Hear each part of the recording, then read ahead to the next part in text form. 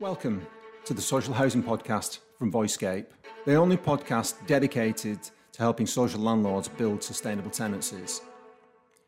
During this series of podcasts, we'll be speaking to leaders from the social housing sector and beyond, hopefully challenging the status quo a little bit, and also stimulating discussion around how technology can be better utilised to help build sustainable tenancies.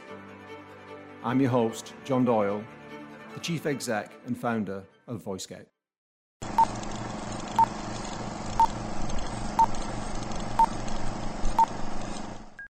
The social housing sector provides the highest quality homes of any of the sectors in the English housing economy. The quality of the homes is better than private rented, it's better than owner-occupied, believe it or not, because many older owner-occupiers are living actually in quite poor quality homes. It's the cheapest form of tenure. It's the most secure form of tenure. So on the face of it, you would have thought that it would be the absolute tenure of choice, but it's not. And I think that goes to the heart of some of the problems that there are about trust in the sector from potential customers. Today's guest on the Social Housing Podcast is Matthew Gardiner. He's the ex-Chief Exec at Trafford Housing Trust and Head of Ideation at London and Quadrant. Obviously, he's got a wealth of experience in the sector, but not only is he known for his passion, he's also a deep thinker about the bigger issues facing the sector in general.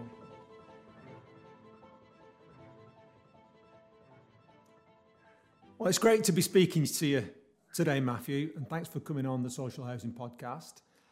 I want to cover a range of subjects, and to start off with, I wanted to ask you why you think that despite apparently high satisfaction scores, or the high satisfaction scores that a lot of the social landlords get, there's a lack of trust between tenants and landlords. Is that something you've given much thought to? I think you're right. I think there are a couple of things around satisfaction. I think sometimes we, as a sector, measure satisfaction against the things that we want to measure, as opposed to the things that actually might really make a customer satisfied. So I think that our satisfaction scores are sometimes a little bit higher than reality. And having said that, I think that the other way of looking at satisfaction, if you look at something like Trustpilot, many housing associations actually have quite low scores on Trustpilot, and I think those are a reflection of dissatisfaction that is also a little exaggerated. I think there are some truths in what Trustpilot says about housing associations, but I don't think it's quite as bad as sometimes that picture is painted. But I think trust is a different. Satisfaction and trust are two different things. And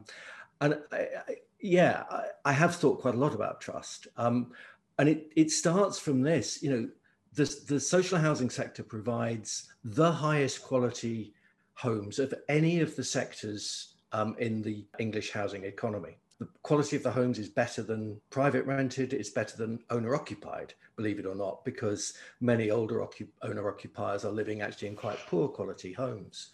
It's the cheapest form of tenure. It's the most secure form of tenure. So on the face of it, you would have thought that it would be the absolute tenure of choice, but it's not. And I think that goes to the heart of some of the problems that there are about trust in the sector from potential customers. And I think it's worth examining what creates trust. Obviously, you have to be proficient at what you are doing. And within that level of proficiency, you have to get the task right. And, on the whole, although every housing association, and believe me, I've had my share of these, occasionally drops the ball on something and sometimes quite badly. On the whole, getting the product right, the task right is usually quite good. We're much less good at getting the customer right. And so the mismatch there when actually the thing that we think we're doing for the customer isn't quite the thing that the customer wants. Yeah, that's a bit more of a problem. And I think sometimes we do fall into the trap of trying to wow people a bit too early on. Look what a great job we've done. Well, actually, it isn't quite as good as you want. But proficiency, I think the sector is largely proficient. I think it's also largely consistent, and consistency is something else that develops trust. You need to be proficient, you need to be consistent in the way you approach things and so on. Most of the time, the policies we have are reasonably well implemented. But I think there are three other angles of trust where we don't come up quite so well. In the first place, it's advocacy. You trust people if they advocate for you, if you are on their side. And I think you only have to look at the cries of pain that there are from leaseholders and shared owners at the moment about the way in which the Grenfell effect is playing out on them, on the huge amounts that they're having to pay in extra insurance, the huge amounts that they're having to pay for waking watch, potentially the huge amounts they're having to pay for cladding removal and replacement. And I think the sector was quite slow in moving to be on those leaseholder and shared owners' sides around this. I mean, it's, you know, for me, it's an outrage that somebody who's had nothing to do with the problem is expected to pay for it just because the lease says that's the case. Morally, it just fails every single test. So advocating, being on the side of the customer is something that I think as a sector we need to learn about. I think also we sometimes fall a bit short on rhetoric and reality. So the integrity question is sometimes not quite what it might be. We say one thing, we actually do something slightly different. And I think that's a problem to come to, that we need to come to. But probably the biggest one, I don't think you can trust a black box.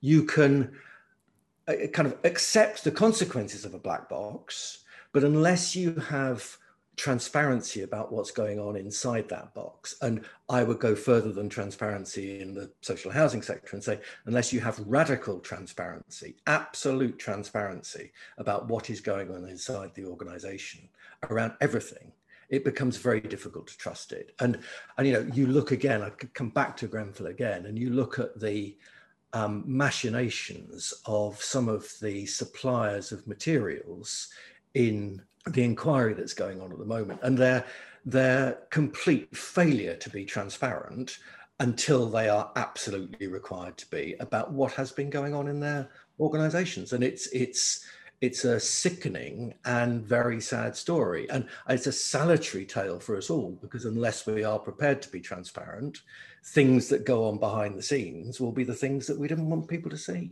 So I think when it comes to trust, the kind of proficiency and the consistency sides are necessary. That's where the focus of the sector is at the moment, but I don't think they're sufficient. And I think if we were to gain the trust of residents, then a whole load of stuff that currently ties us as a sector up in cost would start to fade away. Okay, you said radical transparency. Yeah. How would you go about doing that? If you were once again chief executive of a large housing association, I know you'd love to do that. Yeah. Radical transparency. What does that look like in practical terms? Well, I think it is. Actually, it's about enabling technology to help you. So if I was a resident for a minute, let's put me in a different place rather than being the chief exec, I would want to know what all the building materials in my property were. I would expect to know that. I would expect to be able to go and find that. I'd expect to be able to know what all of the utility consumption in that block has been. I don't want to start treading on personal and sensitive information of people who live around me, but actually I do want to know the detail, or have access to the detail of everything that is going around my tenancy.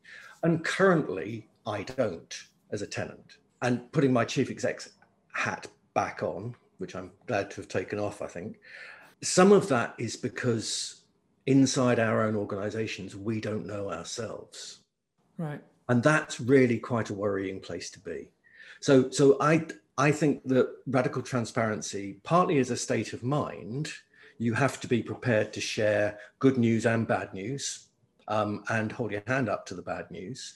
But it's also a state of being, which is you can't be transparent unless you know yourselves.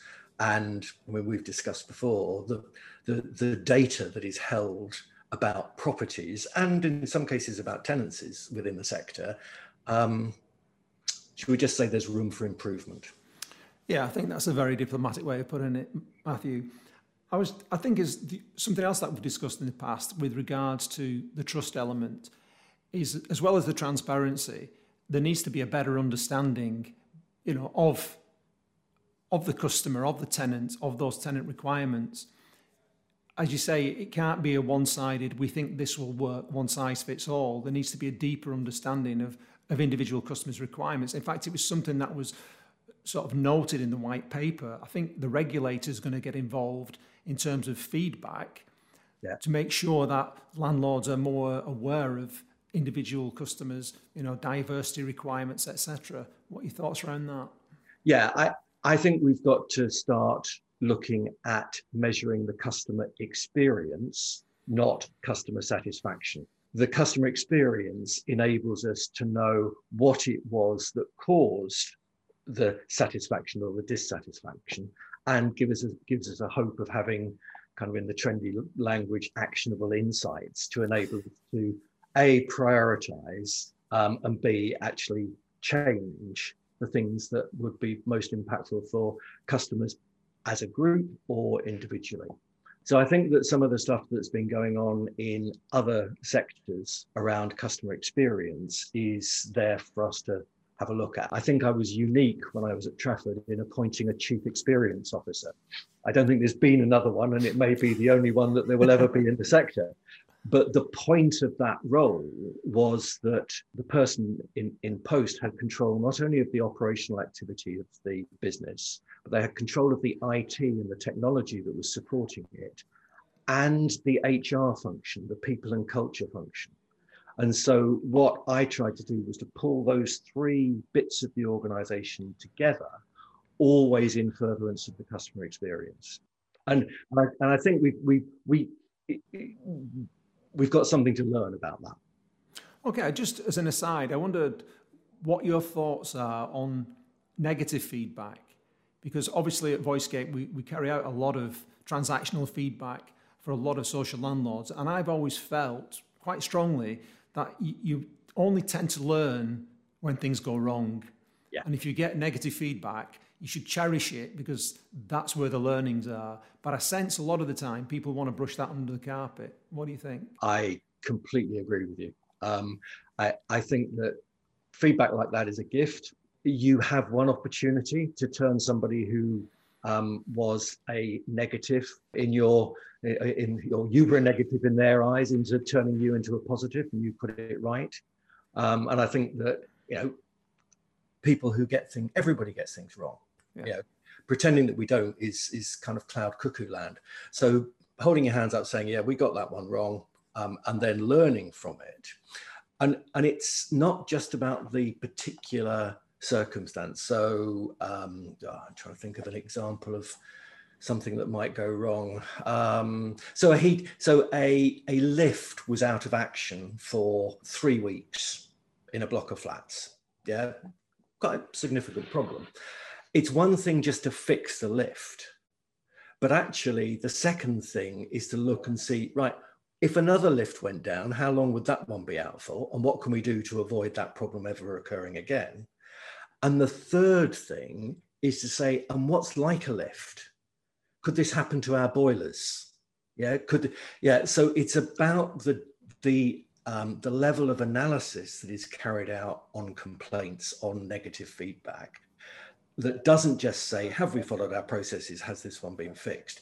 But it's have we dealt with the system issues which lay behind that particular service failure? It's quite interesting as well, something that our behavioural scientists came up with, and it's one of those things that once you know it, it seems obvious, but often a lot of the clients we deal with, it doesn't seem like it's obvious to them, and that is if a customer is dissatisfied with one thing, they're usually dissatisfied with everything. It kind of bleeds out. Their overall impression is a negative, whereas a lot of social landlords deal with things very much in a silo type system, and disregard dissatisfaction in some area and wonder why people are overall not very happy. Yeah, and I think that comes to one of the things that I observe now. I kind of have a chance to look back on things. Within organisations, they have a lot of knowledge about how their gas servicing is going or their reactive repairs is going, but there isn't a very well developed, and again, I think this is a bit of jargon as well, but the intersectionality of those things. So actually what I would want to know is how many of my tenants are completely okay. For all of those things, they're getting the repair service they want, their gas is okay, their boiler's okay, their lift's okay, they're green. And we don't look at our services in that way. We look at a function. We don't look at a property or an estate or a region. And I can't help but think that white paper thinking, much more focus on the customer experience, would help the sector to develop metrics that say, yeah, actually, we've got 82% of all of our tenants are 100% in the clean. And then you'd know that 18% weren't, and you'd know jolly well that you needed to go and prioritize those 18% and get them back to being 100% clean. Brilliant, brilliant. Okay, Matthew, I'm going to change tack a little bit now, and I wanted to sort of discuss sustainability in the social housing sector with you. And why do you think the sector is slow on the uptake? I wish I knew. I don't know. And maybe I've been slow on the uptake as well. I don't think that 10 years ago, sustainability was high up the list of things that I was pushing at Trafford. It was by the time I left and we had a full kind of environmental reporting approach that was in embryonic phase, but it was quite hard to get at data, which I think is one of the reasons why it doesn't get the attention it deserves. It's also because it's a bit nebulous. Actually, what difference can an organisation the size of Trafford or even L&Q make to climate change? Actually can't make a lot.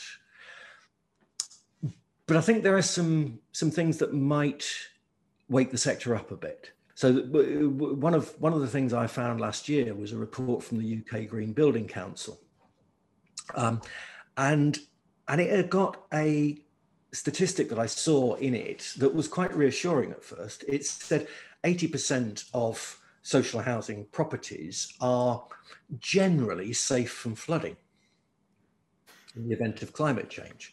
And you think 80%, that's quite good. And then you flip that over and go, actually, that means 1 in 5 of social housing properties potentially are at risk of flooding if we don't meet the Paris Climate Agreement targets. That could be up to 1 million properties then. And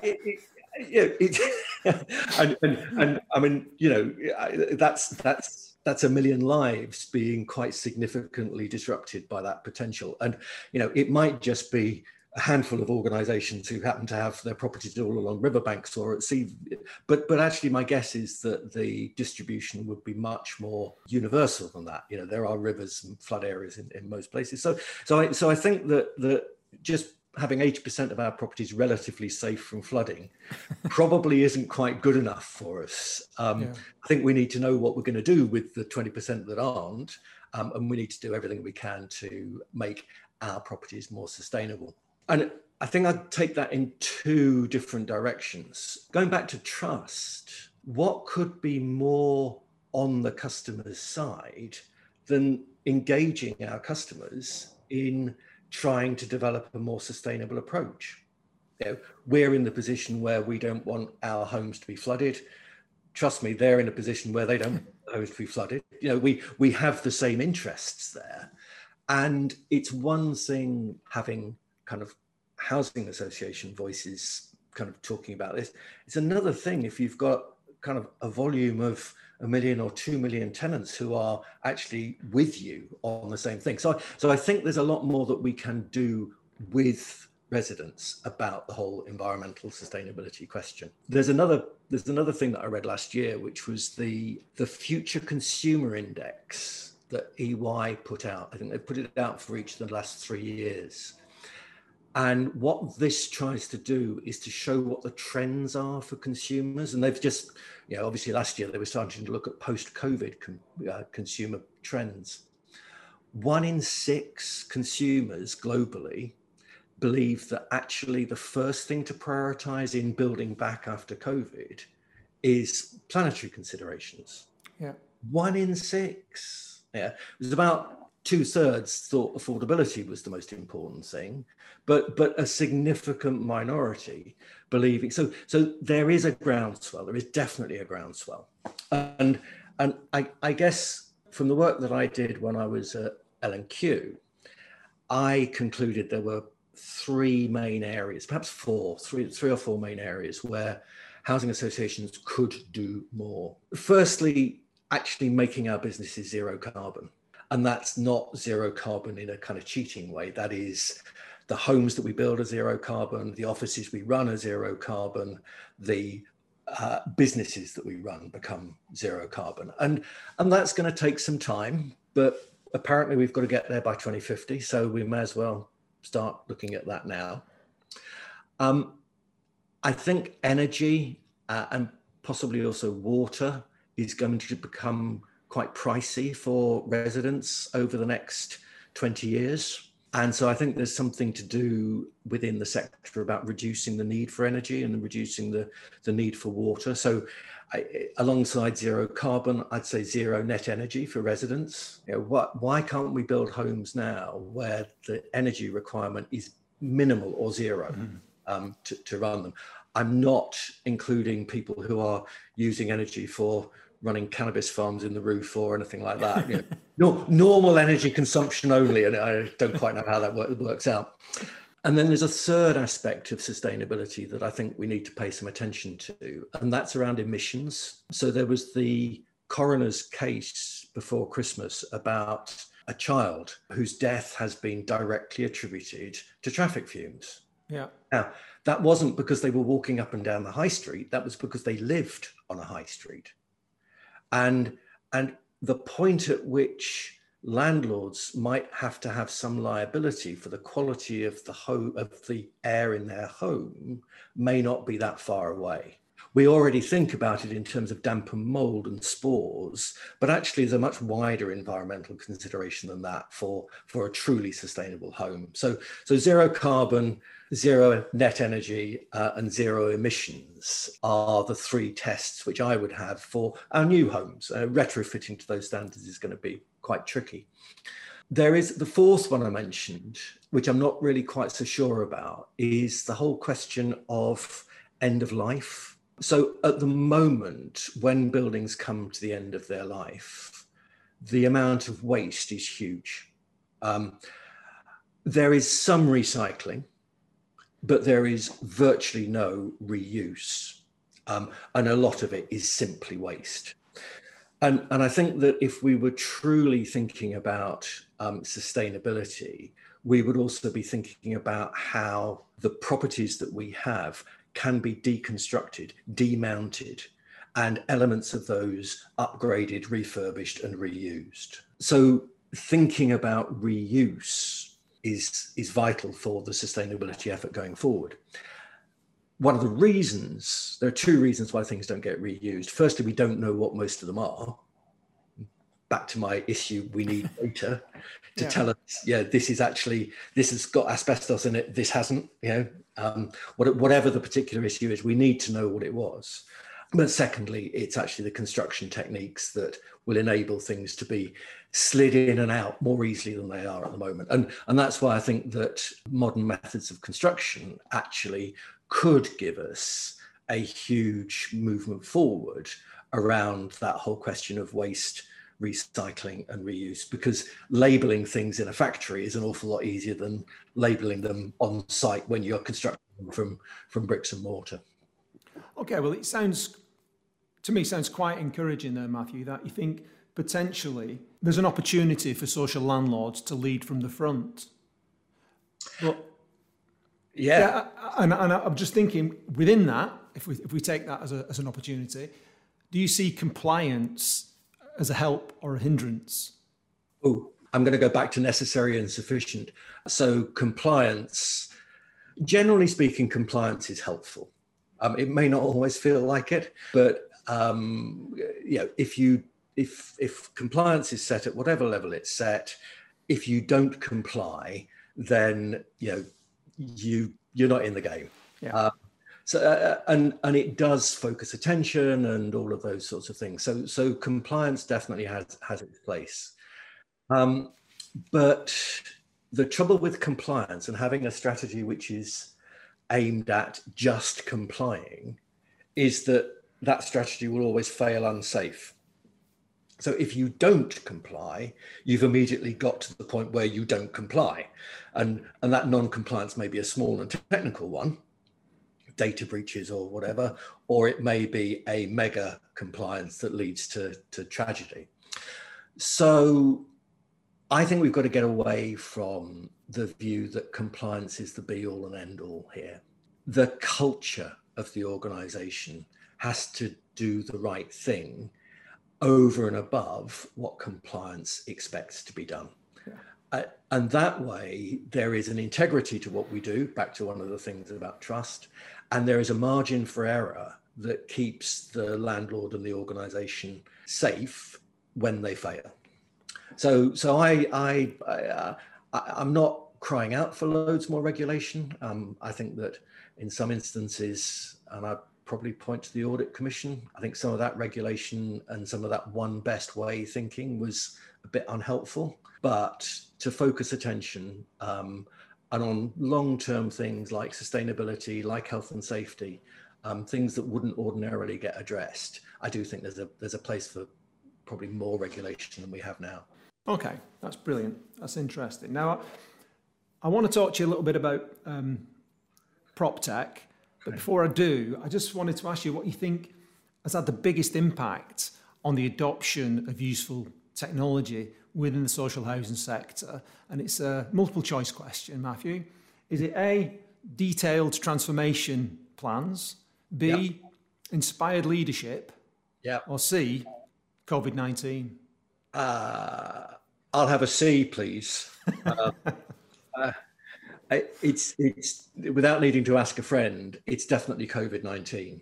And I guess what COVID-19 seems to me to have done is to accelerate trends across the broader society that were in place but chugging along relatively slowly.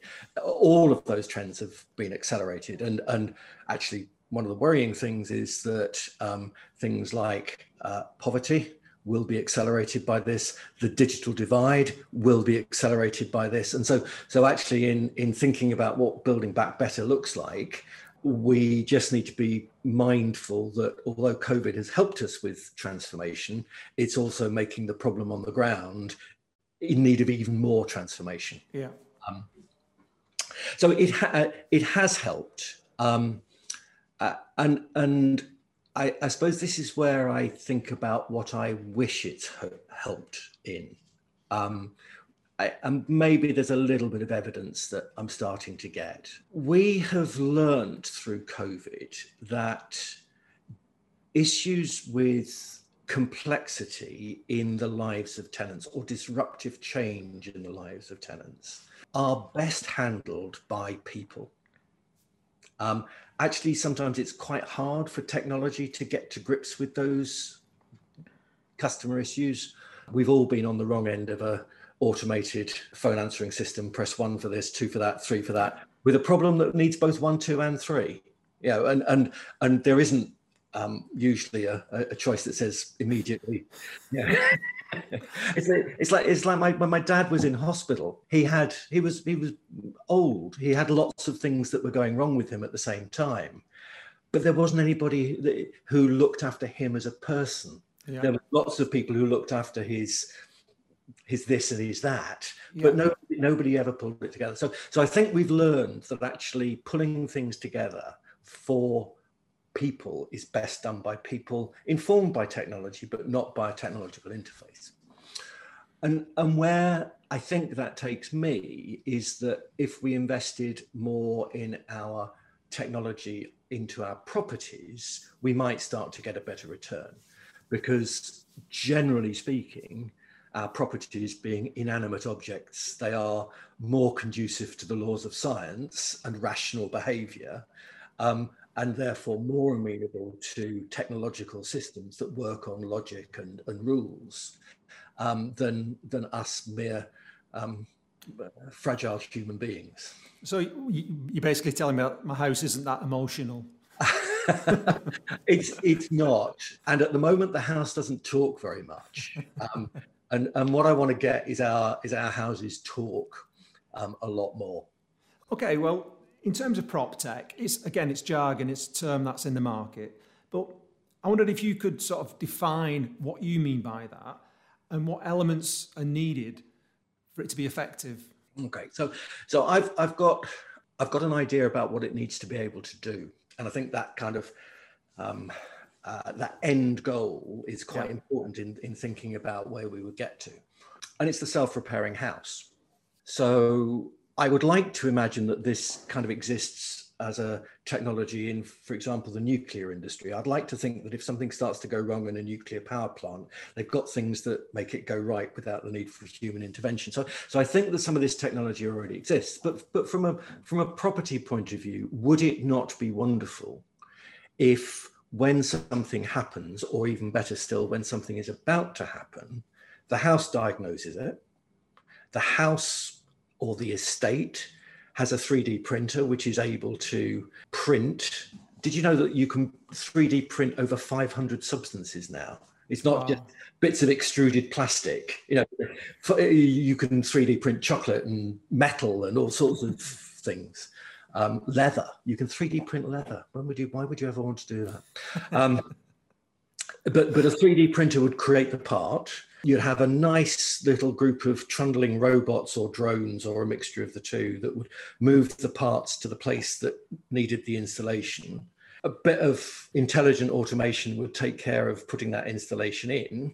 And then you would have an automated back office system that said, ka-ching, yes, this thing has now happened. Therefore, we will do all the payments, we will update all of our office systems, we will update the data that we have. So the idea of a self-repairing home is kind of the one that's driving me. And we're probably 10 years away from it, maybe. Okay. I was sorry to cut across you there, Matthew, but I was thinking, I had a question because I know this is one of your sort of favourite subjects, and I'd written it down, the self-repairing home, science fact or science fiction.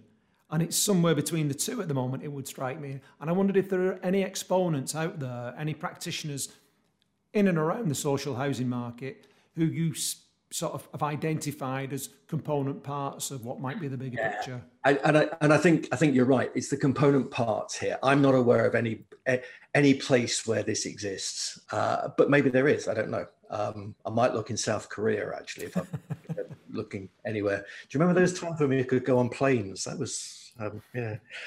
So I think there are the people who we need to come to this particular party are threefold. To get to that dream of a self-repairing house, the house needs to be able to communicate very effectively and very reliably. And for me, the only technology that there is out there that does that, and which is future-proof probably for the next 20 years, is fibre. And it's still a mystery to me about why, when we build new houses, we don't build the fibre in them in the factories. It's a mystery to me why the fibre companies who are trying to install fibre to the home are having such difficulty in getting in and getting wayleaves to install it. That fibre is the fundamental communication tool that we as landlords need and our residents living in the properties need for homeschooling or whatever. So getting the communication layer right is the first thing that I think we need to focus on. And wireless has its place, LoRaWAN has its place, 5G, 6G have its place, but those are technologies which are still evolving. And if you want to go on the upgrade path, that 6G becomes 7G becomes 8G, you've got costs in there. Yeah. Once you put fibre in, you're good for 20 years, and you've got very high speeds. Once you've got a communications layer in place, then you can start to think about what devices you hang off it. And the most exciting idea that I've heard of in this, the area of the devices, is the kind of concept of a smart home in a box. So that box could be for the entirety of the home, making it very, very smart, or it could be a compliance box. Here are the sensors and the bits of kit that you need to assure yourself that that home is compliant against every current bit of legislative or regulatory requirement. And it just gets delivered to the housing association literally in a box, and all they have to do is plug and play. Yeah. Now that feels like quite a big step forward. If we could get that kind of devices in a box, smart home in a box, and you can expand it. So you've now got a compliant home, and you've got somebody in it who has developed a degree of medical vulnerability. So you can put a care box in, the same technological backbone. And then at the top of the three layers that I see is your data layer. All those sensors are doing is giving you data. And that data helps with transparency, back to one of the other things we talked about. But it also helps no end with being able to visualize properties in a very different way. So it was a colleague of mine at Trafford who wrote something that kind of summed it up for me. And it was along the lines of, why does a Formula One pit wall, Formula One being fun to watch maybe, but ultimately a very rich man's plaything, why does the engineer on the pit wall have access to a digital twin of Lewis Hamilton's car, with which they can run all sorts of tests about what's going to happen if? And social housing, which is absolutely fundamental to people's lives, doesn't have access to that kind of technology.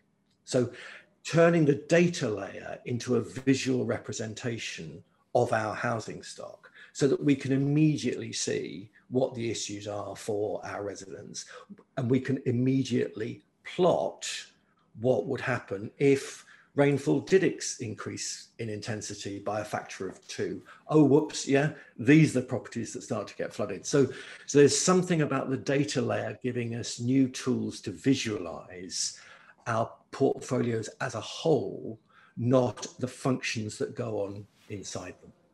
So those are the three layers. And one of the other things that I've thought about is what needs to be wrapped around that. So if one of the devices that is installed is a smart lock, for example, you would want to be pretty certain that the lock was not able to be hacked. Yeah. This is a new form of antisocial behaviour that we are going to invent. It's a neighbour hacking into somebody else's front door lock and deny them access. You trust me, you do not want to be in charge of an organisation that's got that. So very high levels of cybersecurity for all of that stuff is very, very important. But it's not just cybersecurity. Physical security is needed. You need to make sure that actually the stuff stays where it is and doesn't get damaged or broken. You also need to know that the stuff is safe, so it's compliant. One of the things that I was involved with at L&Q was looking at the fiber that some companies were installing in properties. And you never know whether this is going to be a problem or not, but they were using using cable clips that were not fire certified. Right. Yeah. So you've got to make sure everything hangs together. There has to be a safe physical environment, a safe cyber environment, a safety in terms of the compliance of the materials that you're using. And then the last element of safety is you don't want to be upgrading this every 6 months. So you need a high degree of future proofing in the technologies that you choose and the materials that you choose. But if you then think of it, so I think of it as 3 layers of a pyramid, the communications layer, the device layer, the data layer, wrapped in a great big security blanket that just makes sure that all of that stays safe. Okay, so finally then, I think it's fair to say that there is an opportunity. If we've talked about the opportunity for social landlords to lead the way on environmental sustainability, it would strike me that that in itself is a job of work, whether it be new build or retrofit. It also seems like an opportune time to start introducing some elements of this prop tech. And the real benefit of all of that, apart from the financial impact, would be, as you've said right at the top of the call, top of the conversation, the alignment with the tenant's interests, because it's a win-win-win, surely. Completely agree. We are in the 21st century. We have challenges which are, I suppose, not unique to our century, actually, but there are significant challenges within the 21st century as we are now.